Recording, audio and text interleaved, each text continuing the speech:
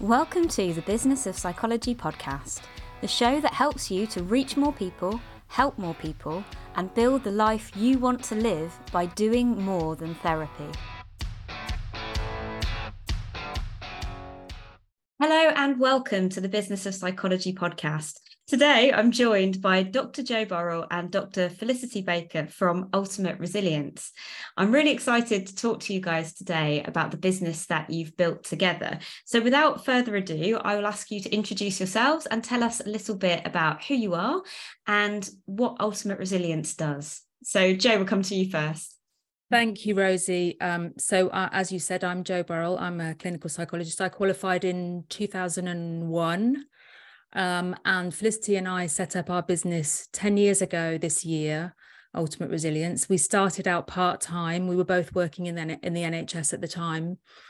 And we run training, coaching, evaluation for workplaces across a whole range of sectors, actually. But I would say our biggest customers are largely charities and public sector organisations. We might say a bit more about how that's come to be at some point. But yes, so we are in the workplace wellbeing space. And yeah, that's what we do. It sounds really interesting. So can you tell us a little bit, and maybe Felicity, will start with you, a bit about your background before you came to the work you're doing now? Yes, we both were working in the NHS, as Joe said, in adult mental health in Nottingham. And we'd done that for a number of years, and we were both managers in the service that we were working in.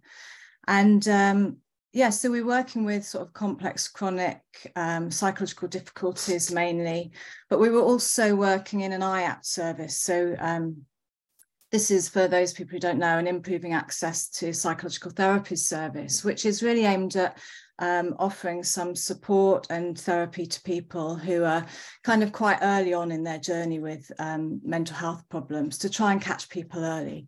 So one of the things we were offering was a stress management group, and that was working really well. I mean, so well that some of the clients that we had were saying, this would be really great in our organisation. Could you deliver it to our colleagues? And this is something that we explored, but obviously within the NHS, there's no capacity for doing that. So that's why we sort of our business came about. That's why we set up. That's interesting. Yeah. Some of the best business ideas come from what we're directly asked to provide. I think often, if we're really listening to people, they just tell us what we need to be providing out there. Yeah. So, I mean, you've made it sound incredibly simple there. Somebody asked you to do something and you just did it, but I'm guessing it wasn't that simple. So can you tell me a little bit about how it went from that idea, that nudge, this would be something that's worth doing, to actually getting off the ground? So basically, as Joe said, we were working, we were both working full-time in the NHS, and we started doing this part-time. We developed a training course. We were just doing sort of stress management, but when we started looking at the literature and we looked at the workplace and the sort of things that people in the workplace were needing, we started thinking more about resilience and well-being, and we developed a course. And we just put it out there. We sent out emails to people, and I remember the day that we got the first email back saying, oh yes, I'd be interested in a chat about this. I was like, okay, I need to lie down on the floor now because someone's actually saying they want this.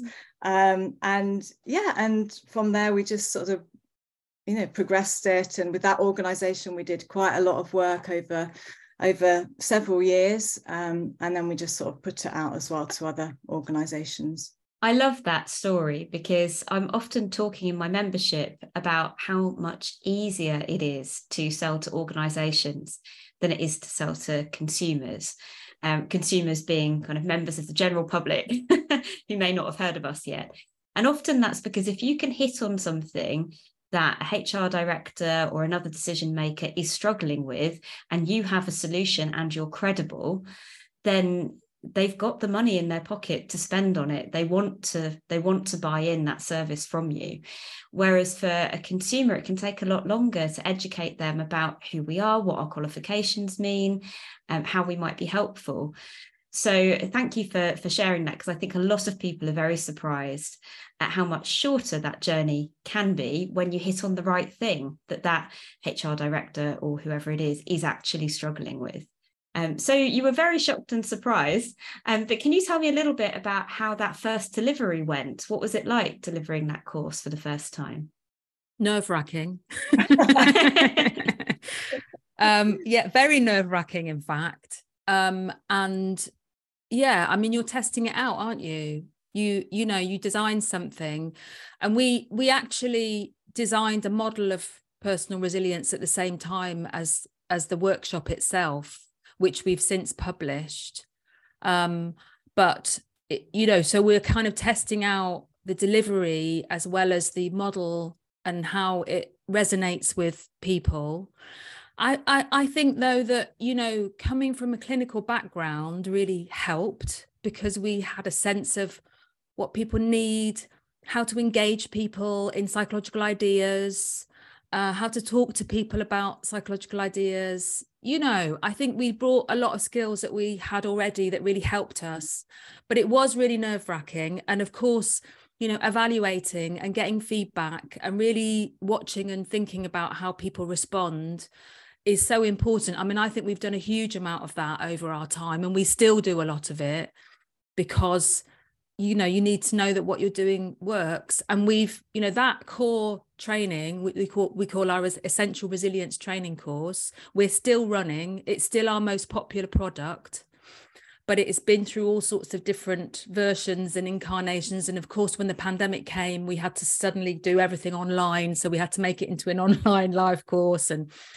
But we're still listening to the feedback and learning about what people need.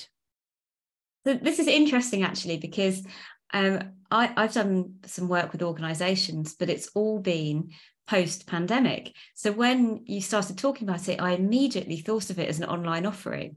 But actually, you were going in and physically delivering in person. Absolutely. We did everything face-to-face. So we were doing training and coaching largely before pre-pandemic, and we were doing everything face-to-face. And so we were, the geographical area that we were covering was much smaller than it is now, because we were going to places that we could get to in our car. Sometimes we went a bit further afield and we worked in Bristol. We did go a bit further afield, but now we work right across the country, and even, internationally at points, because we suddenly can, because of the pandemic changed everything, didn't it? Wow. So when you started out on this journey and you were delivering those first few courses, were you balancing that with working full-time in the NHS? No, we were both part-time by that point. So I think there was something that was kind of, about just circumstance, that we found ourselves both working part-time, and we had a space, and we got our first booking. And we delivered the course, and then in the summer after that first booking, we got another booking in the sort of September, and that was when we produced our model of resilience, basically. So we did it once, then we learned from that experience, and we devised our model, and then we rolled it out from there onwards. But we had some space, some part-time space to be able to do that. And we continued to work part-time in the NHS for a number of years until we went to being full-time just with the business. Brilliant. So I think it's really helpful for people to hear that process, that you didn't deliver the course and it was perfect and you just accelerated it from there. Actually, this was an evaluation process. Yes. And it continues to be that. Yes. I think that's really important to understand, because often that imposter syndrome in us tells us that, we can't make the phone call, we can't send the email until we've got the perfect product. But actually, it's not possible, is it? Until you've got in front of people and delivered it, it's impossible to know what's going to work and what's not. Absolutely. And of course, we then had to do it again with moving to online delivery, because it's a different beast. you can't do a full day's workshop online all in one go. That doesn't work. You can't even do half a day, really. It needs to be in shorter chunks because people don't have the capacity. People interact very differently online, so we had to do the whole thing again and still doing it, as I said. Can you remember any of the particularly big differences between what you delivered in the NHS clinical setting and what was useful in workplaces? Do you remember any particularly striking differences you noticed? I'm not quite clear. Can you explain your question? Yeah, I know it's a tricky one, but I'm just thinking that a lot of the time when clinicians think about striking out into the workplace, they imagine that they'll be met with completely different struggles, completely different set of challenges, and will struggle to rise to that. I'm just wondering if you could reflect on, what was new and what was different about it, but also maybe what was similar. I didn't prepare you very well for that question. I am sorry, throwing you in at the deep end. I just became curious. Yeah.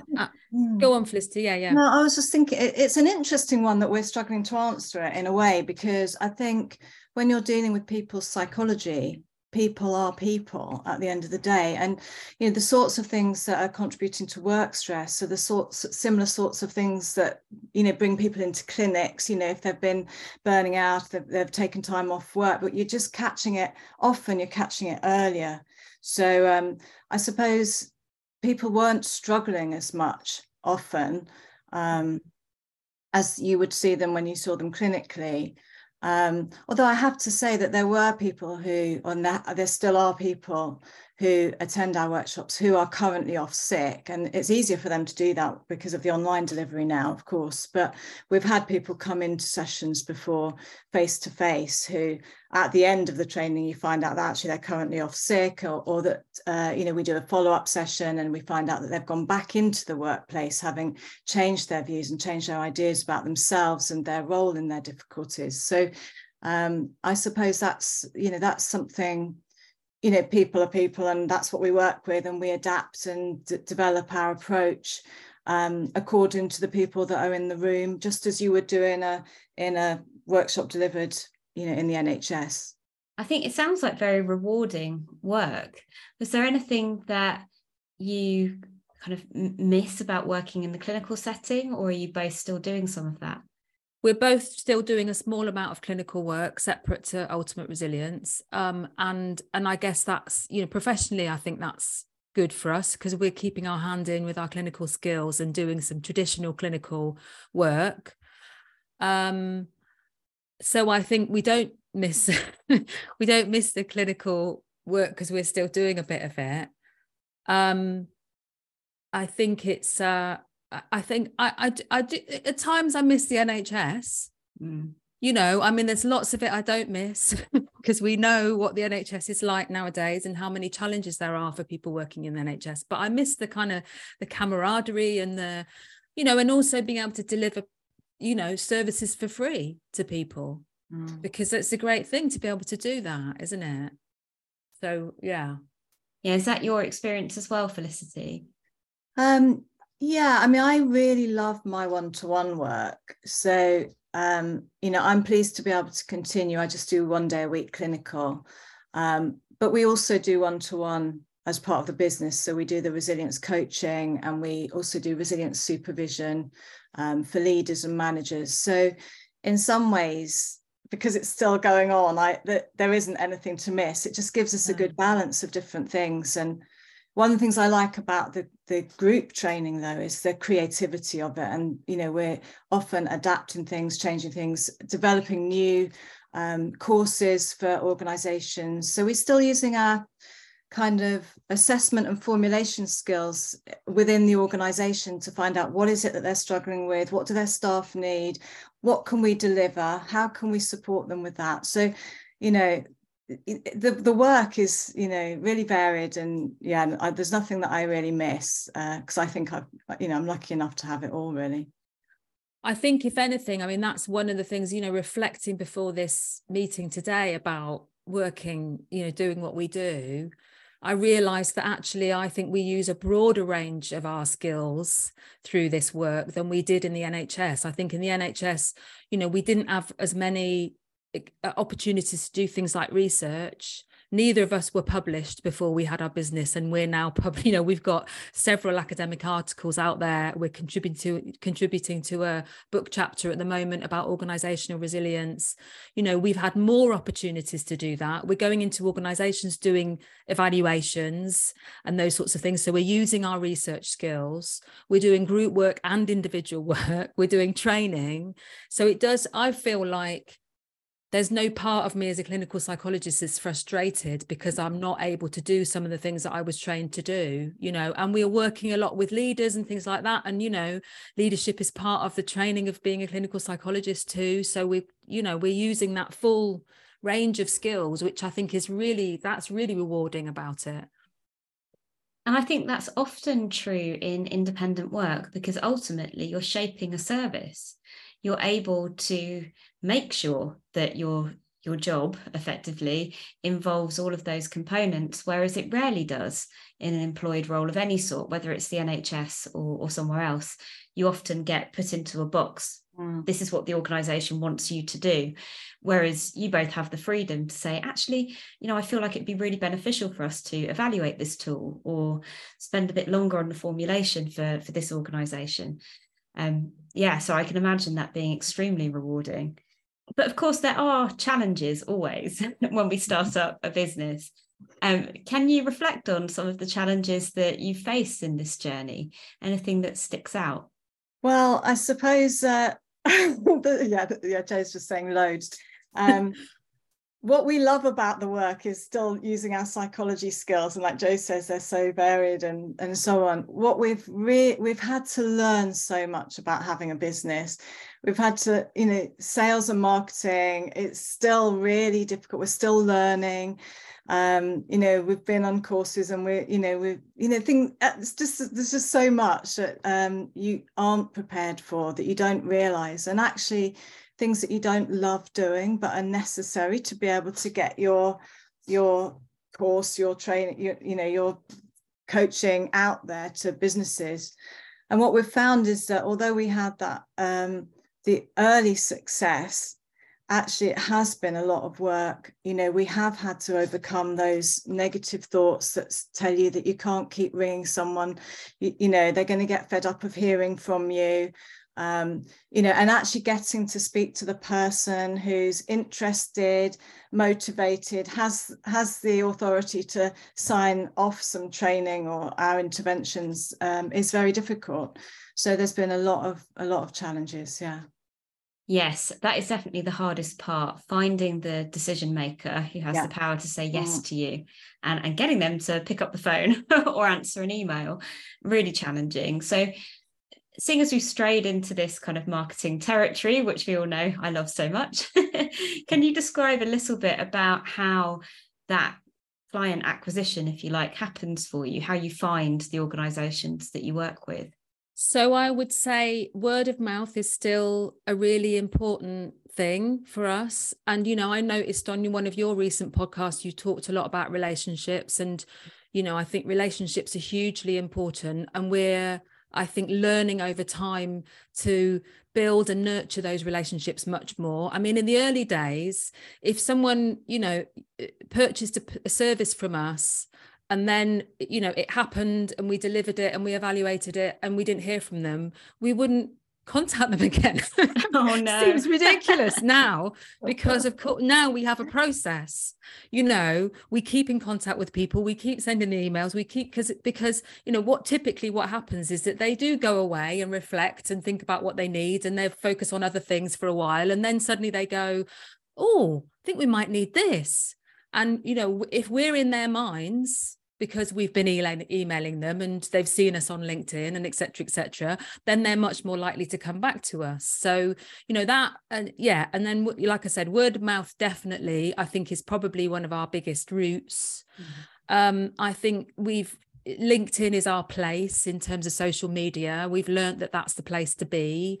And certainly over time we have, received we've got certainly had work through LinkedIn, sometimes through people that we knew years ago but and have, you know, got back in contact with us. And some work comes through the website, I would say, but I think word of mouth is probably still our biggest route.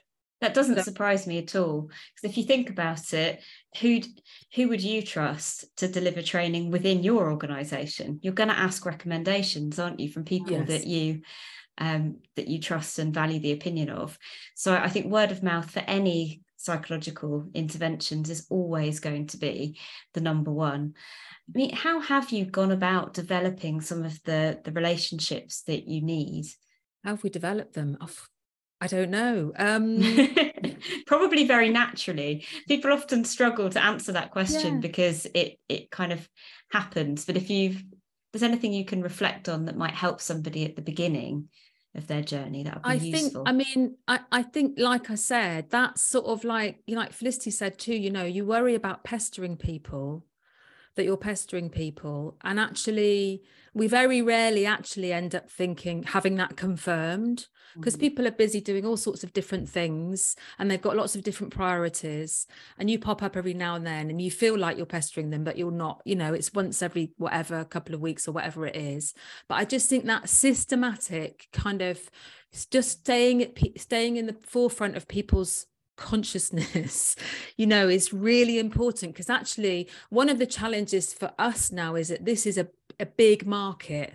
There are a lot of competitors in our market now in comparison to when we first started, and so there are other companies, you know, with our clients that we want to work with, there are other organizations vying for their business. So, you know, if we've got an existing relationship with them, we're already ahead of the game, and reminding them that we're still there and we're still doing stuff and we're still innovating and we've got new products and new services and blah, blah, blah, is, you know, the way to making sure they come back to us rather than one of the competitors. But, you know, things like regular emails. I mean, we've got, you know, we're sending out regular blogs and that kind of stuff. We've got a big subscriber list now that we've built up over a long period, you know, so those sorts of things. It's just one of the challenges in our business, I think, is that particularly because we work in the public sector and charitable organisations mainly, they don't necessarily have the money to commit to a really long-term relationship. So we're having to keep reminding them that we exist so that when they do suddenly have the money, which is often like year end, or we've got a bit of spare cash here, or we'd like to do this, that we're in the forefront of their minds. And I think also that that relationship isn't just about selling. It's about keeping in mind that we have something to offer that's going to be helpful for them. Yeah, and that's a real motivator for us. You know, it's about making difference, helping people to make lasting change. And so I think, you know, when you have those little negative thoughts that say you're pestering someone, it's actually just reminding yourself that you're actually being helpful. You're getting in touch, you're checking in how they're doing. Are there any issues? You know, is there anything that we can help with? Which isn't necessarily about us getting money for that. But as Jo said, it keeps us in the forefront of their minds, and that helps to, you know, when they are looking for something, to get them to, you know, get in touch with us.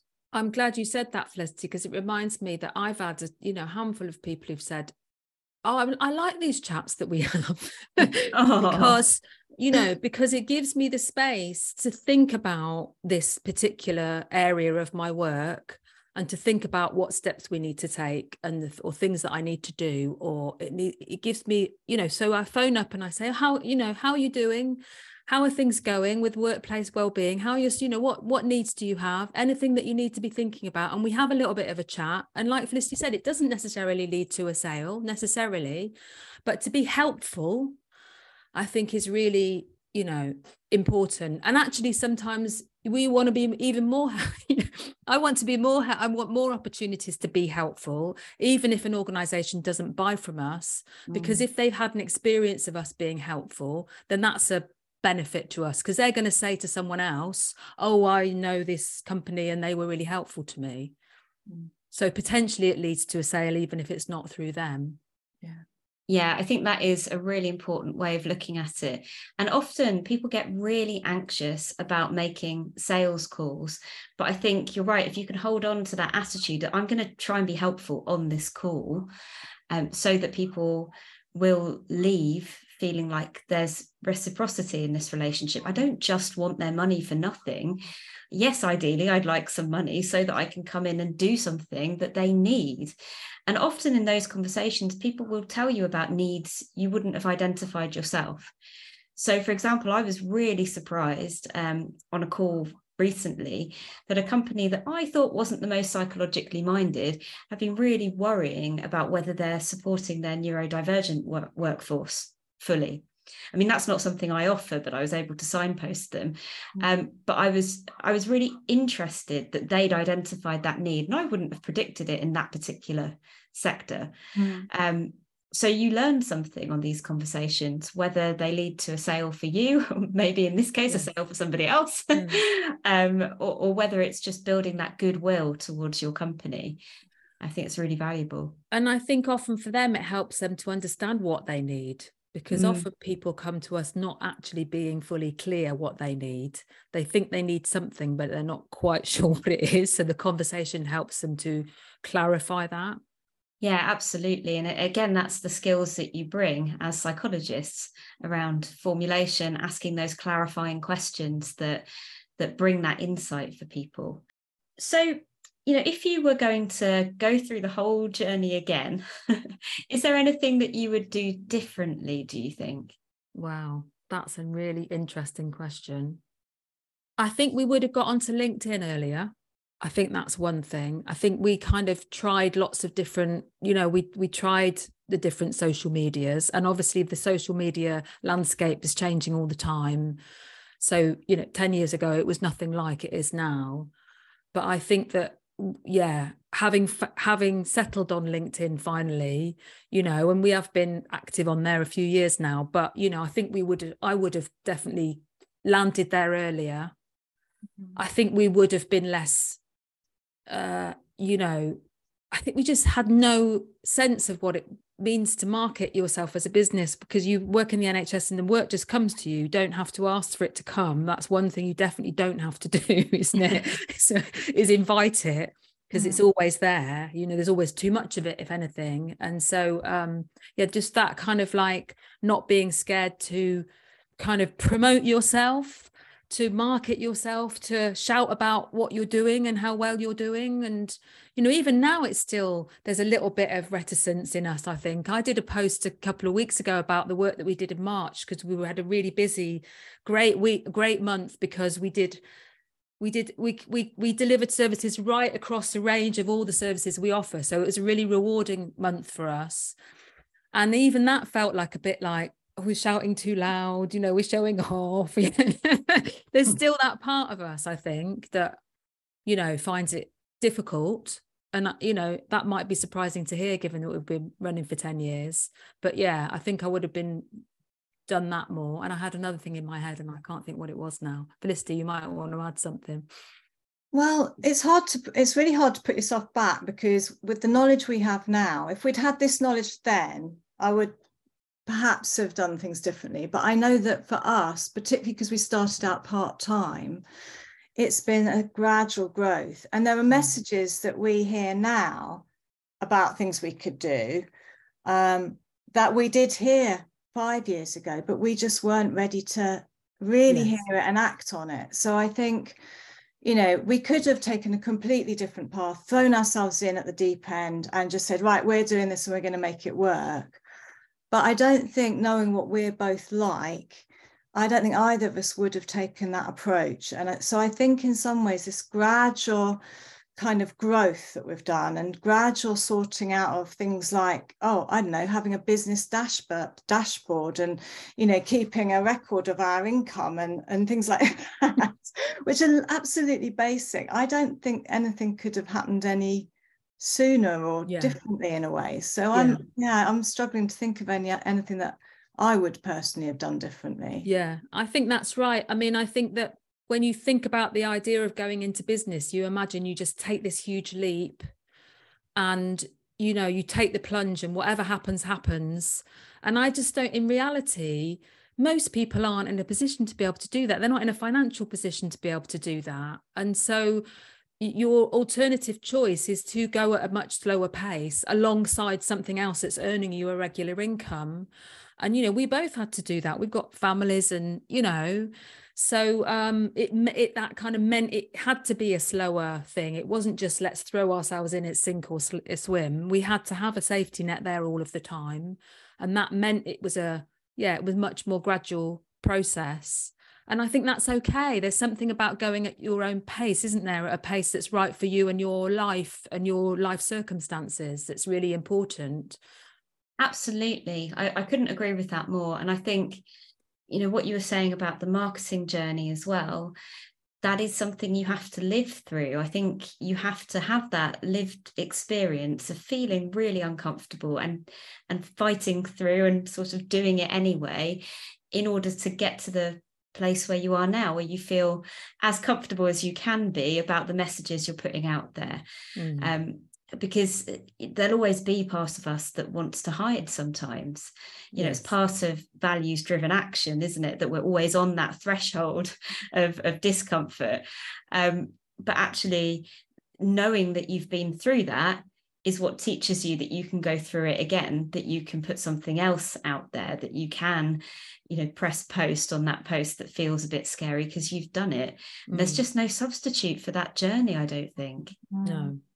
And I think that I'm just thinking back now to what it was like in the early days. And I certainly remember feeling like you're in the NHS, you're confident, you're competent, you know what you're doing, you know how the organization works.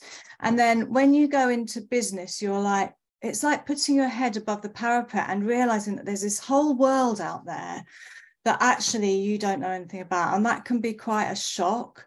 And so I think just being aware of that and taking it step by step and making sense of it. Where are the differences? Where are the similarities? How can I understand this? These are all things that are going to help you along that journey. So, yeah, I think the NHS, I felt looking back, even though, it was super busy and high demand, felt like a nice cocoon. And then suddenly you're out in the real world with the big girls and boys and you're like, okay, can I do this? Have I got anything to offer? What I think is important to acknowledge with that, though, because I know that feeling so well, because I study for an MBA at Warwick Business School, and everybody else there is some kind of executive in some kind of very high-flying company. And I'm like, oh my God, I don't understand the corporate world. Like, this is a whole different ball game. But actually, what I'm learning is that those experiences that you have in the NHS or other public sector organisations, they're valuable to those people, just like their experiences are valuable to us. And actually that cross-pollination, I think, is really helpful. And there's a lot from our kind of old lives that we bring to what we're doing now. And I think, maybe at the beginning of my business, I didn't recognise that as much as I do now. It's easy to be hard on yourself, I think, when you step into the business world and feel inadequate, but actually our experiences have been different, but I think that's really helpful in a lot of cases. Absolutely. So, just before we wrap up today, I was wondering if either of you have any advice that you might give to other psychologists or therapists that are thinking about stepping into workplace work. I think be clear about your offer is first thing I would say. You talk about niche and being clear about what your business offer is. I think that's important, because you could do all manner of stuff, and even in the workplace wellbeing space, be clear about what it is that you're doing. And it doesn't necessarily have to be completely unique, but I think being clear about it is important. And I think that we have our USP. If you come from a mental health background, your USP is that you're a mental health professional. So there are lots of people out there in the workplace wellbeing space who come from very different backgrounds. And what we offer is absolutely our expertise and knowledge and training. you know. So I think that if you're interested in working in that space and you have, you know, a mental health qualification, shout about it. You know, make sure people are aware and clear, because I think there's also a lot of there's the level of understanding, because we, you know, our experience in the NHS means we know the difference between a CBT therapist and a psychodynamic therapist, you know, and a counsellor and a clinical psychologist and a psychiatrist. And in the workplace wellbeing space, people don't know the differences. They don't understand the differences. So they're all the same to them. And someone with a mental health first aid training or qualification, to them is the same thing as a clinical psychologist. So there's a lot of educating to do and being really clear about why your training is so important and different. And I would add to just put yourself out there into the ether, you know, be heard. If you can develop some sort of thought leadership where you show that you have those skills and they're different to perhaps what other people are offering, you're more likely to get business. But I would say if you're thinking of going into like private therapy, it's a very different kettle of fish, and you don't need to put yourself out there in quite the same way, and actually you don't need to market yourself in quite the same way either, because there's so much of that work around that you can pick it up quite easily. Yeah, it's definitely a very different ballpark. But I think I love what you said there about the thought leadership and having something which distinguishes you. And it sounds like you've really achieved that through the model that you developed. And you mentioned publications as well. Do you feel that that's helped solidify your business and your position? I think that being able to show people that we have that knowledge and that what we've written, our model is unique. No one else is working in quite the same way around resilience and wellbeing as we are. It is all evidence-based. It introduces that idea of working out of an evidence base and looking at the research. So we're not just like coming up with airy-fairy ideas from nowhere. This is stuff that has been shown to be effective. And I think that's quite a persuasive argument. And from that, we've actually got a lot of business just from having had that model out there. You know, we've had some really interesting partnerships. We're working currently with a couple of new ones, which we're really excited about, taking us in a different direction.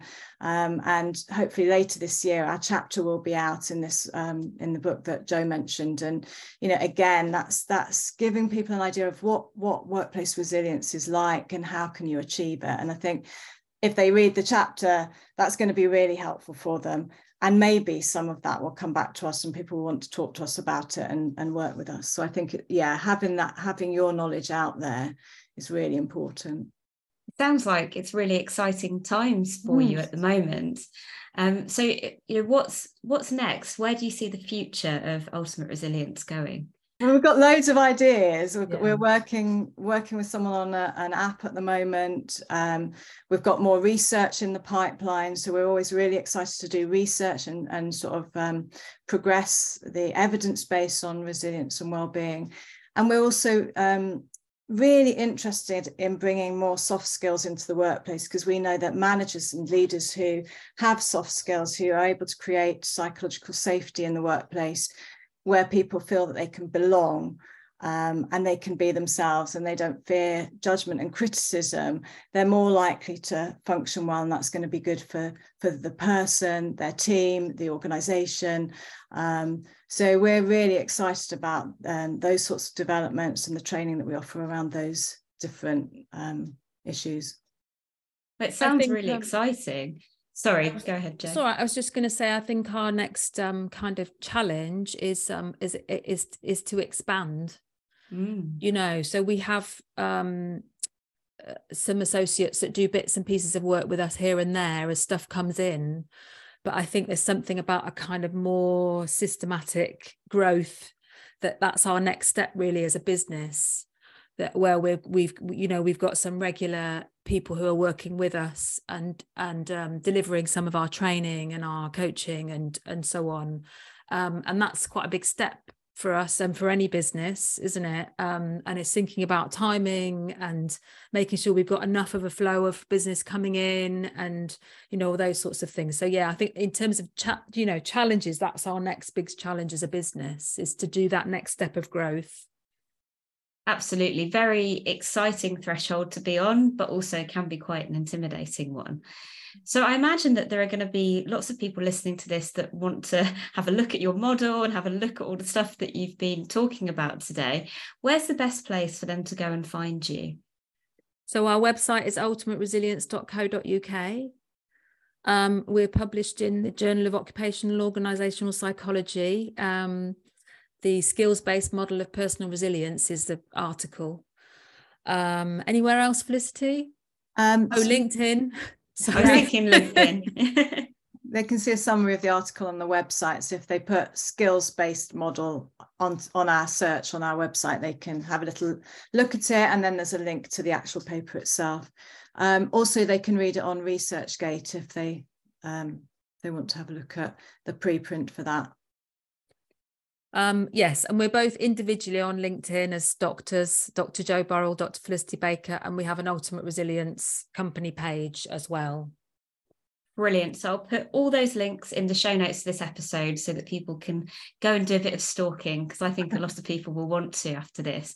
Thank you so much for giving me your time today. I think that was fascinating, and I hope that it's helped a few people listening to this to feel a bit more confident about stepping into workplace work. Thank you, Rosie. Thank you.